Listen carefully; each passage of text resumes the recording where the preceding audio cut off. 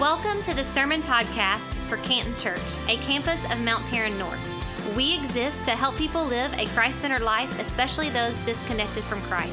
And we hope you are encouraged by today's message. Everybody doing all right? I love to read, and I talk a lot about the books that I read or am reading. And one of the best books that I ever read, especially in the kind of the business genre, was a book by a guy named Michael Gerber called E-Myth Revisited.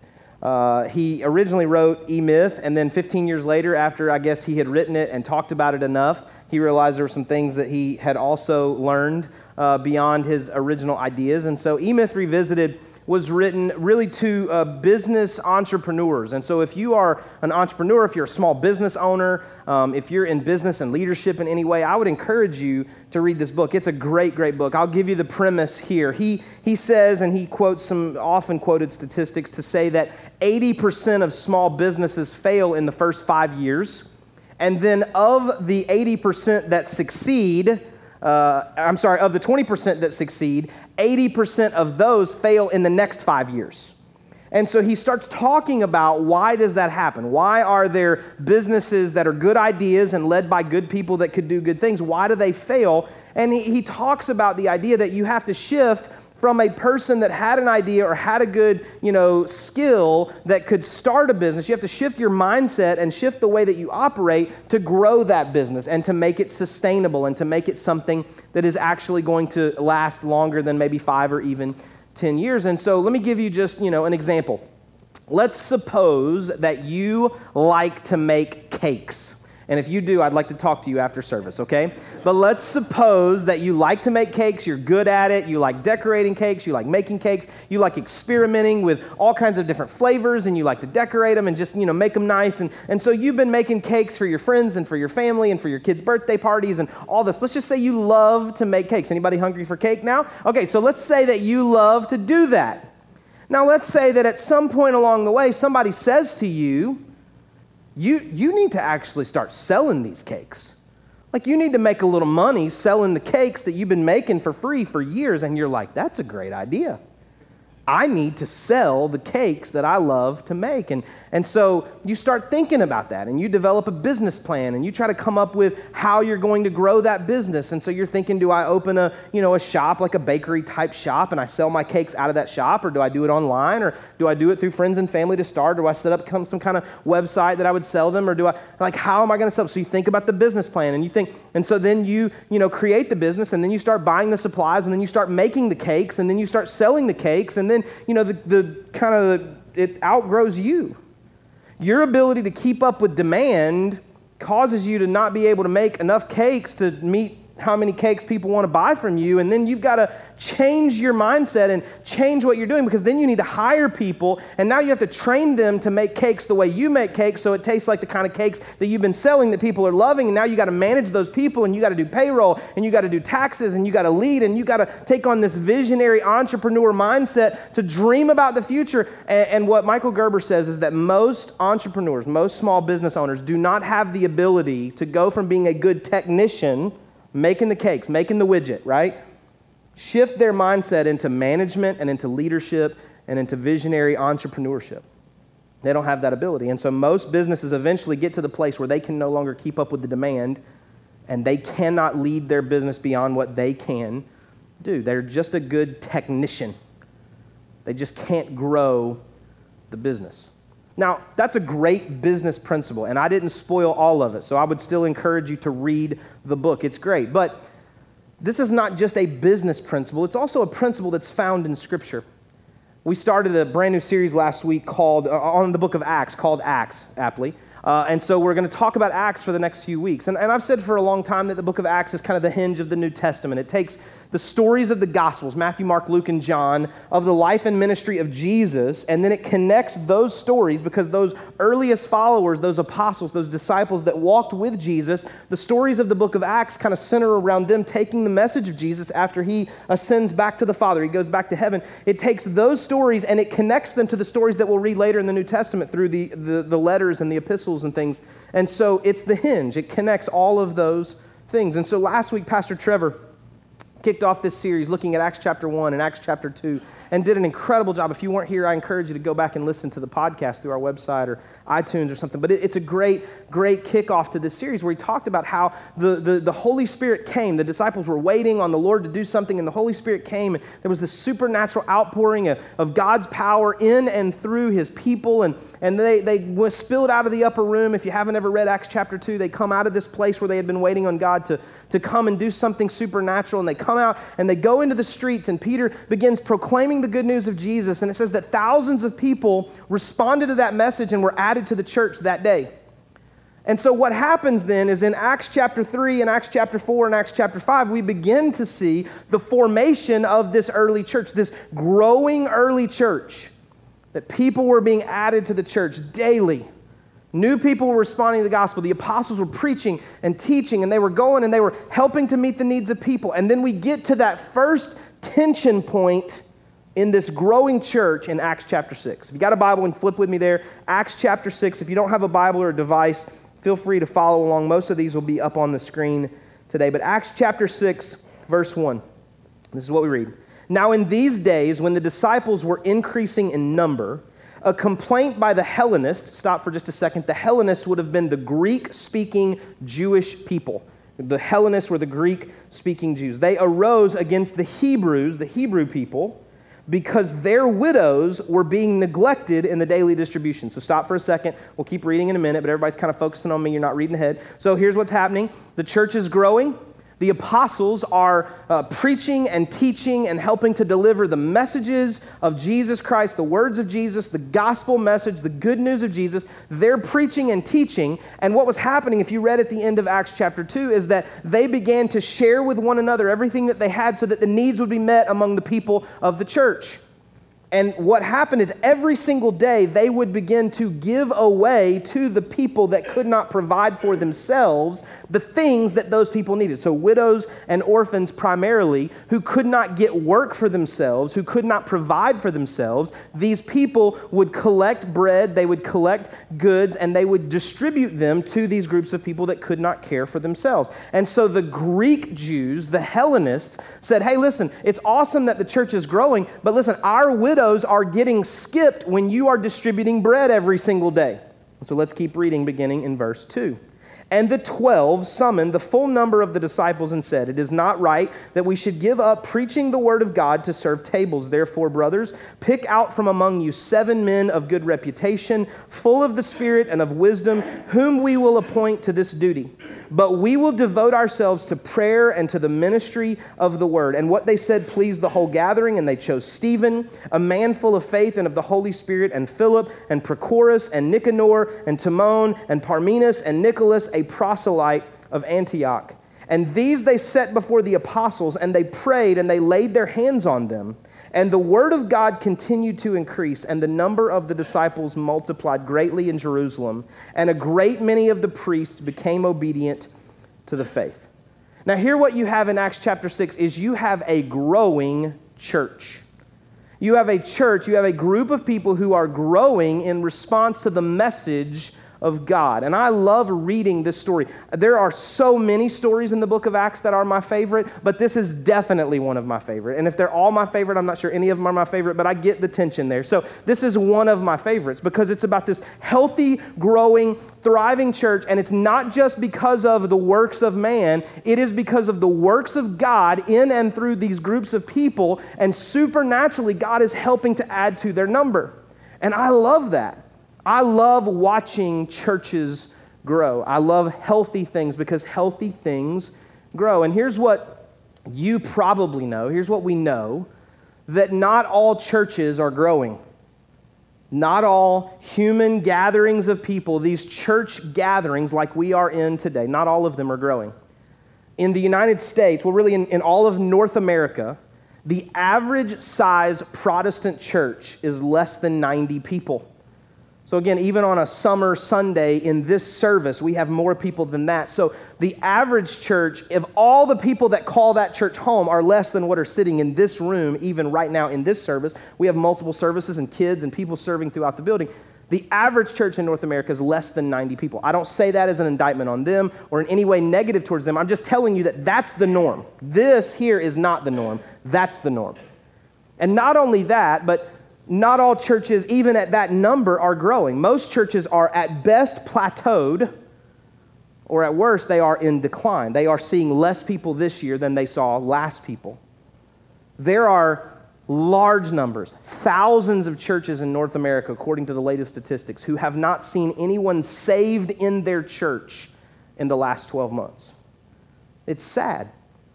It's a sad state of affairs related to church. That's not our story.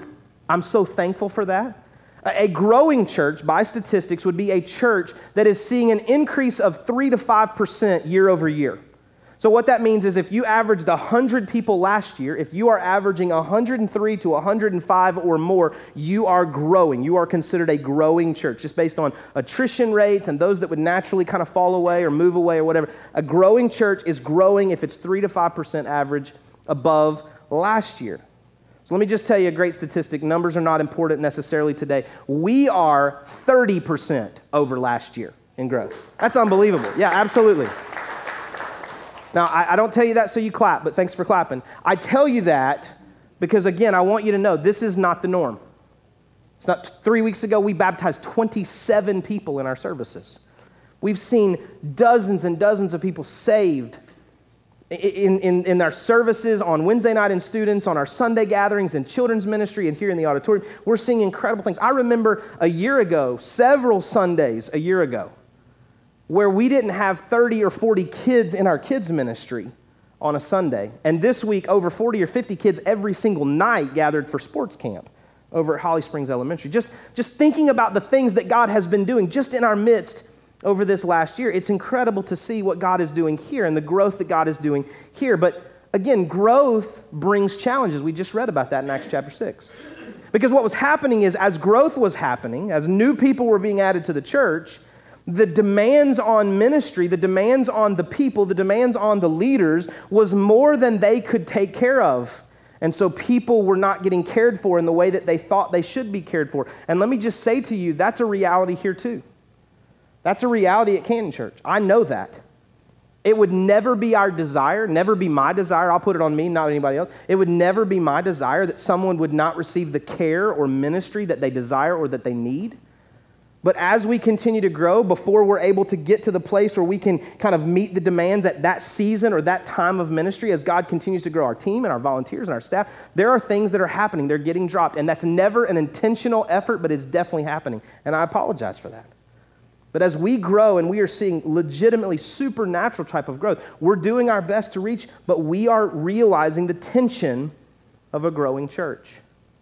We're realizing the challenges that come when growth happens. And as we read about in the Michael Gerber book, as we talked about a little bit there, as we read about in Acts chapter 6, what we understand is that what worked for us in a previous season may actually work against us in the next season. What worked for us in a previous season it's not just that it won't work, it may actually work against us in the next season. I was thinking back a little bit about our story, which I do pretty regularly. I reflect and I remember, and some of you have some of these same memories, but I was thinking about our time in the high school. If you don't know our story, before we moved into this space in January of last year, we met 209 Sundays as a portable church in a high school. We have 209 rocks on the front of this stage that represent kind of our altar of remembrance for what God did in that season for us in the high school. And we met 209 Sundays. 202 of them were at Sequoia High School. One of them was at Hickory Flat Elementary, and 6 of them were at Creekview High School. And we had to move from Sequoia while they were doing some construction. And so 209 Sundays in the high school. And I think back on that season, I wouldn't change it for anything. But there were some hard times in that. There were some definite hard Sundays, and some of you lived through that. You were a part of some of those serving teams and setup teams. If you're not familiar with what portable church is, we would show up to the high school, and 3 U-Haul trucks would pull up, not by themselves. They weren't motorized. One of our volunteers would drive each of those trucks, 2 17-foot trucks and 1 24-foot box truck. And they would pull up, and they would back up to the school there, and we would unload. We would go in and we'd kind of take all the chairs and tables and desks that were in the classrooms there on that hallway, and we would move them around, and we would come in and we would set up kids' classrooms in those environments. And we'd come into the drama theater, and we would set up pipe and drape, and we'd work around whatever staging they had for their next production, and we would create an auditorium, and we'd create a space for people to come and worship God. And I think back on that season, and I'm not sure why anybody stayed with us in the high school. And if you did, God bless you. There's an extra jewel in your crown. I've already talked to God about it, because there was like a smell in the high school that wasn't awesome.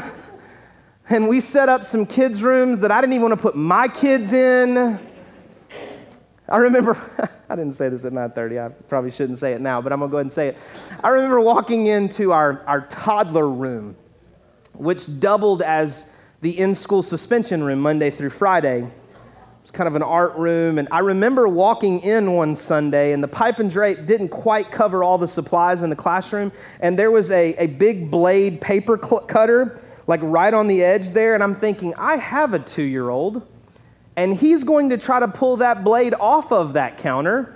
So I said to our volunteers, we probably need to move that. We probably just need to move that. If you stayed with us during the high school, God bless you. Thank you so much. We're so thankful for what God did in that season, but man, it was not an awesome season every single time. There were Sundays it rained, there were Sundays that it snowed.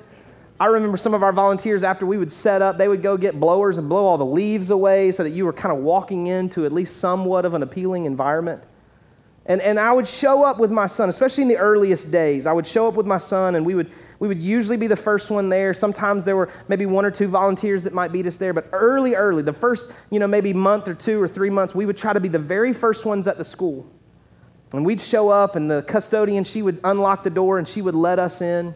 And we'd start moving desks and moving tables and setting up pipe and drape, and volunteers would arrive, and they would do their jobs, and I'd go in and I'd help, run speaker cables and plug them in, and they were so gracious when I'd leave, they'd go plug it in where it was actually supposed to be plugged in, and I just wanted to help. I just wanted to be a part of what God was doing there, and then I'd go and I'd lead our one volunteer team huddle in the lobby there of Sequoia High School, and I would stand in front of the chief that's like on the glass there, and so they would take pictures of me, and I looked like I was wearing a headdress a lot of times, but I would stand there and we'd celebrate what God was doing and connect the dots by why we set up pipe and drape and how people's lives were being changed. And then I'd go and I would change shirts because I had sweated through whatever I was wearing, and I'd go put on a different shirt, and I'd pray, God, just let whatever I'm about to say that I believe you've given me make sense today. And I'd go up and I'd preach. Some Sundays I'd also lead worship, and then I'd preach. And I remember thinking about those Sundays. I remember living those Sundays. I remember early on that our entire connection process, it's got a really fancy word, assimilation, but most people don't want to be assimilated because they don't know what that means. And so I remember our connection process was like, oh, there was a new family that came Sunday. Let's get them to go out to dinner with Jeremy and Corey. Let's get them to go to coffee with Jeremy. Let's get that girl to go. I remember that was our connections process. But that doesn't work anymore. What I've realized as I look back is I was the lid. I was the lid. As much as it depends on personal human effort, and I believe that it's all God and all, the Lord grows the church. I believe that 100%. But as much as human effort is involved, I was the lid. I was blocking us from experiencing more growth in that season because I was trying to do a lot of things. And it wasn't just me by myself. We had incredible teams of volunteers. Again, some of them that are still serving so faithfully. But I was the lid. I was the one that was causing us not to see more of what we wanted to see because I thought, what had worked in a previous season would keep working for us in the next season. But what I realized is that what works for us in a previous season may actually work against us in the next season. I recognize that now. Like, if the entire connection process now, if the entire connection ministry now was, let's get you to go out to dinner with Jeremy and Corey, no one would get connected. We've had 170 first-time guests this year just through the end of May. Like, I love to eat, but I got to be honest, y'all, I can't eat that much. What worked for us in a previous season would actually work against us now. So we have systems and processes and Canton Life and all the things that we try to do. What worked for us back then wouldn't work for us now. It would actually work against us. If I tried to lead one volunteer huddle, we would never get church started on time. So we split up, and now volunteers and staff people, they're leading these different huddles and trying to make sure everybody knows what they're doing and where they're going and why. What worked for us in a previous season would actually work against us in the next season. Because what got us here won't get us there. I was the lid. And now we have paid staff, and we have amazing volunteers, and we had amazing volunteers there then, and some of them are still with us. But what we realized is we were probably doing it wrong. I was definitely doing it wrong. Because what I thought I was supposed to do, and I was learning, I really was. I had never done what I was doing then. I've never done what I'm doing now. But what I thought I was supposed to do was to do as much ministry as I could possibly do, to serve as many people as I could possibly serve, to try to meet every need that I could possibly meet, and to preach and to teach and to try to do everything I could with as much excellence as I could. And what I realized is I'm the lid. I can do that up to a certain number of people, but I'm the lid if that's the strategy. But that's not the strategy, thank God. Ephesians chapter 4 gives us some instructions about how we are to organize ourselves when it says this. And he gave the apostles and the prophets and the evangelists and the shepherds and the teachers to equip the saints for the work of ministry, for building up the body of Christ. He gave the apostles and the prophets and the evangelists and the shepherds and the teachers to equip the saints for the work of ministry, for the building up of the body of Christ. Just like we read in Acts chapter 6, if we really want to effectively reach more people with the gospel message, we have to multiply ourselves to meet the demands, to meet the needs of people. We have to try to make sure it's not about 1 or 2 or 3 or 4 or 5 or 8 or 10 people or 12 people doing all the ministry, but that there are groups and teams and teams and teams of people that are ministering to people so that more people can be reached with the gospel. We have to, as a church, move from a staff-driven ministry to a staff-equipping ministry if we want to be obedient to Ephesians chapter 4 and if we want to follow the example of Acts chapter 6. That we are equipping people, we are praying over and laying our hands over and releasing people to do ministry to meet needs of people. Because when you are meeting the needs of people in the community, you are the church in action. You are doing what God has called you to do as a part of this local fellowship, this local church. You are the church when you are helping to meet the needs of people. But our goal is not just to grow a bunch of numbers. And if you ever hear me talking numbers, please know, please hear my heart. Every one of those numbers represents a name and a story. And when we start our staff meetings every single week, we start with wins. And just about every time that someone tries to give a win that's a number, we stop them. And we say a win's not a number. A name and a story is a win. And so we ask them to dig into that number and find a name, find a story. When we talk about 27 people being baptized, we can tell you every single name of every single person across 3 services that was baptized in this very room just 3 weeks ago. And we can tell you their testimony, some of what they shared publicly and some that they did not share publicly, because names and stories are wins. That's what God is doing. And so we celebrate those things. We celebrate numbers and we celebrate names and we celebrate stories and we celebrate wins because we believe that's what God is doing among us here. God is continuing to expand the reach of this ministry, but not for this ministry's sake, but to connect to other ministries in this community and other ministries around the world to reach more people than we in this room across any of our services could ever reach by ourselves. We are a part of the Big C Church, not just Canton Church. And so why is that important? Let's look back at verse 7 of Acts chapter 6 that we just read. And the word of God continued to increase, and the number of disciples multiplied greatly in Jerusalem. The word of God continued to increase, and the number of the disciples multiplied greatly in Jerusalem. This is not about just a bunch of numbers. This is about the gospel going forth. This is about disciples being made. But in order for that to continue to increase, I believe that God is asking us to be good stewards.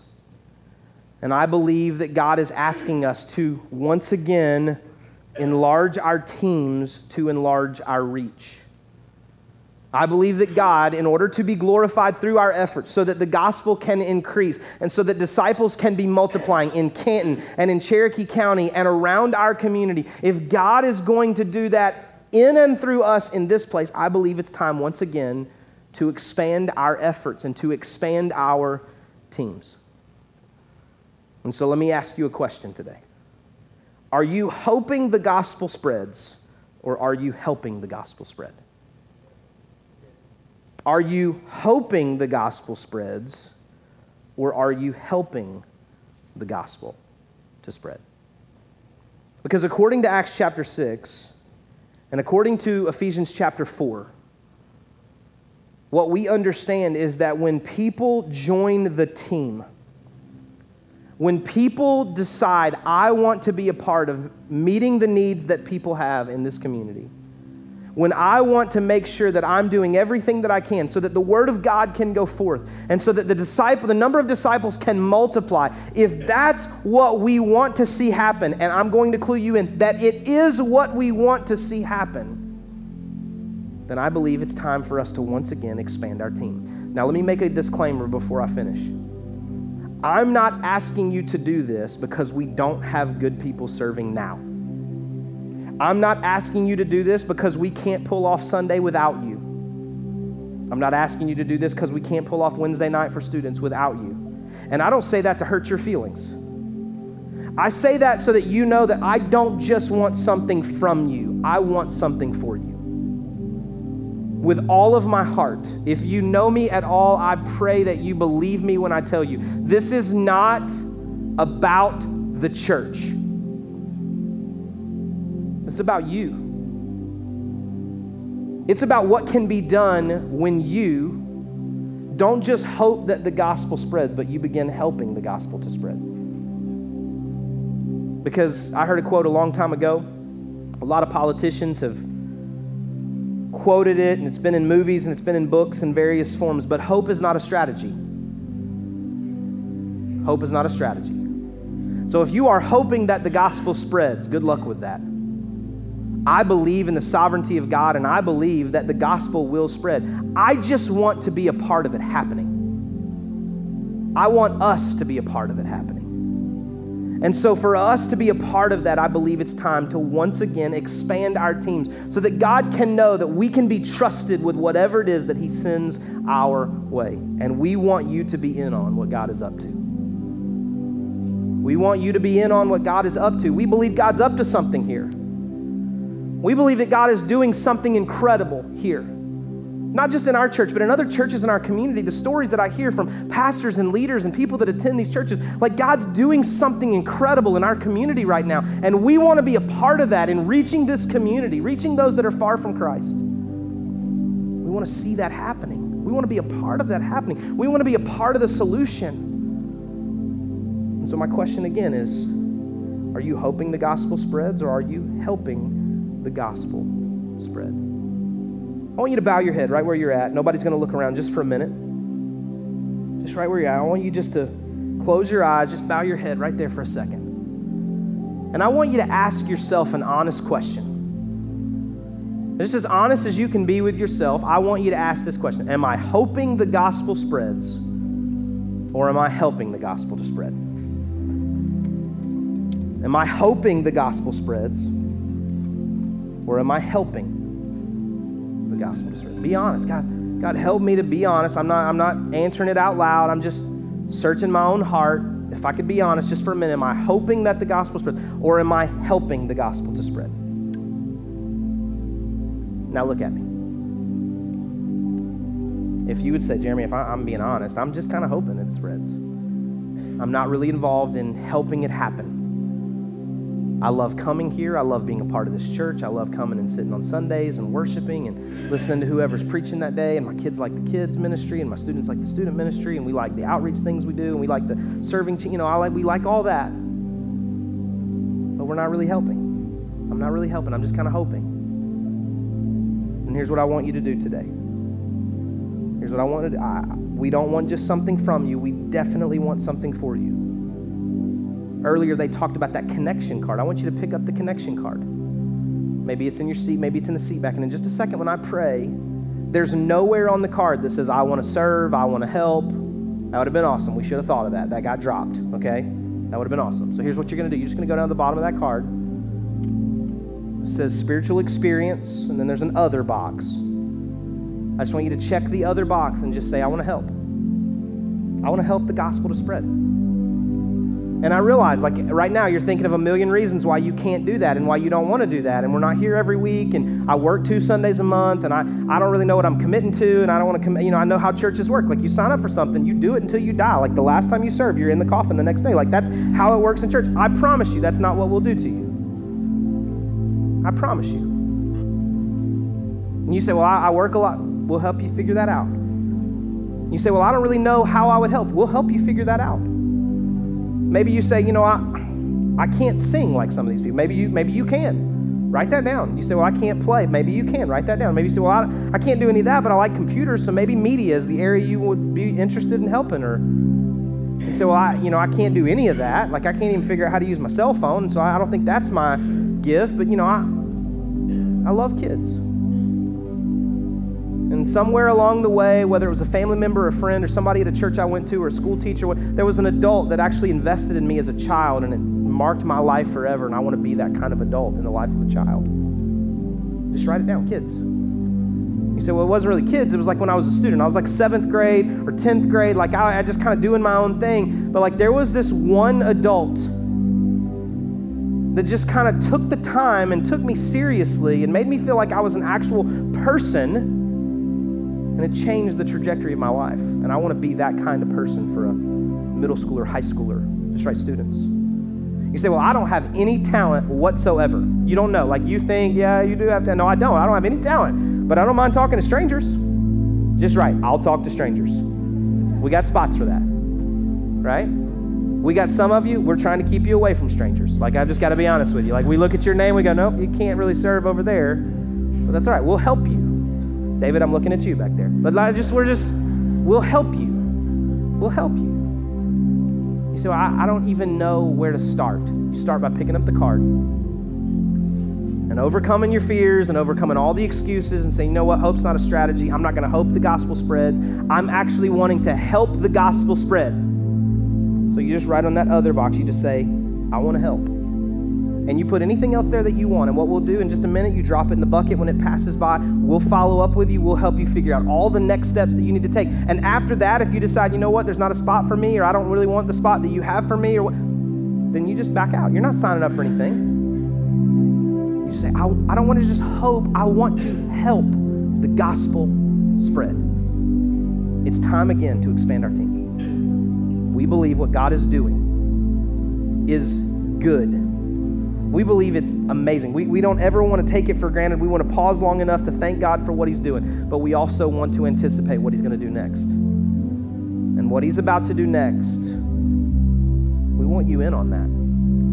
We want you in on what God's up to. God, we thank you today for the chance to serve you. We thank you for the chance just to be a part of what you're doing in and through Canton Church and in this community, even beyond our little C church, in the big C church. We thank you, God, that we get to be a part of that and we get to celebrate that. God, we thank you for the incredible stories that you've already written in our lives. But we don't believe you're done with us. We believe you want to do more. And so, God, we're asking you now to help us to commit to being a part of helping the gospel spread. We don't want to just hope, we want to help. And God, we believe that as we take that step of faith, that you'll do something in us, and then you'll do something through us, and the word of God will increase, and the number of disciples will multiply, and you will be glorified in all that we do as we lift you up every single time that we gather, and every single time that we leave this place as the church to meet needs in this community. God, we thank you for the chance to be a part of what you're doing. In Jesus' name we pray. Amen. Thanks again for listening today. If you would like more information about today's message or about our church, we invite you to visit us at cantonchurch.com or on Facebook at facebook.com/cantonchurchga.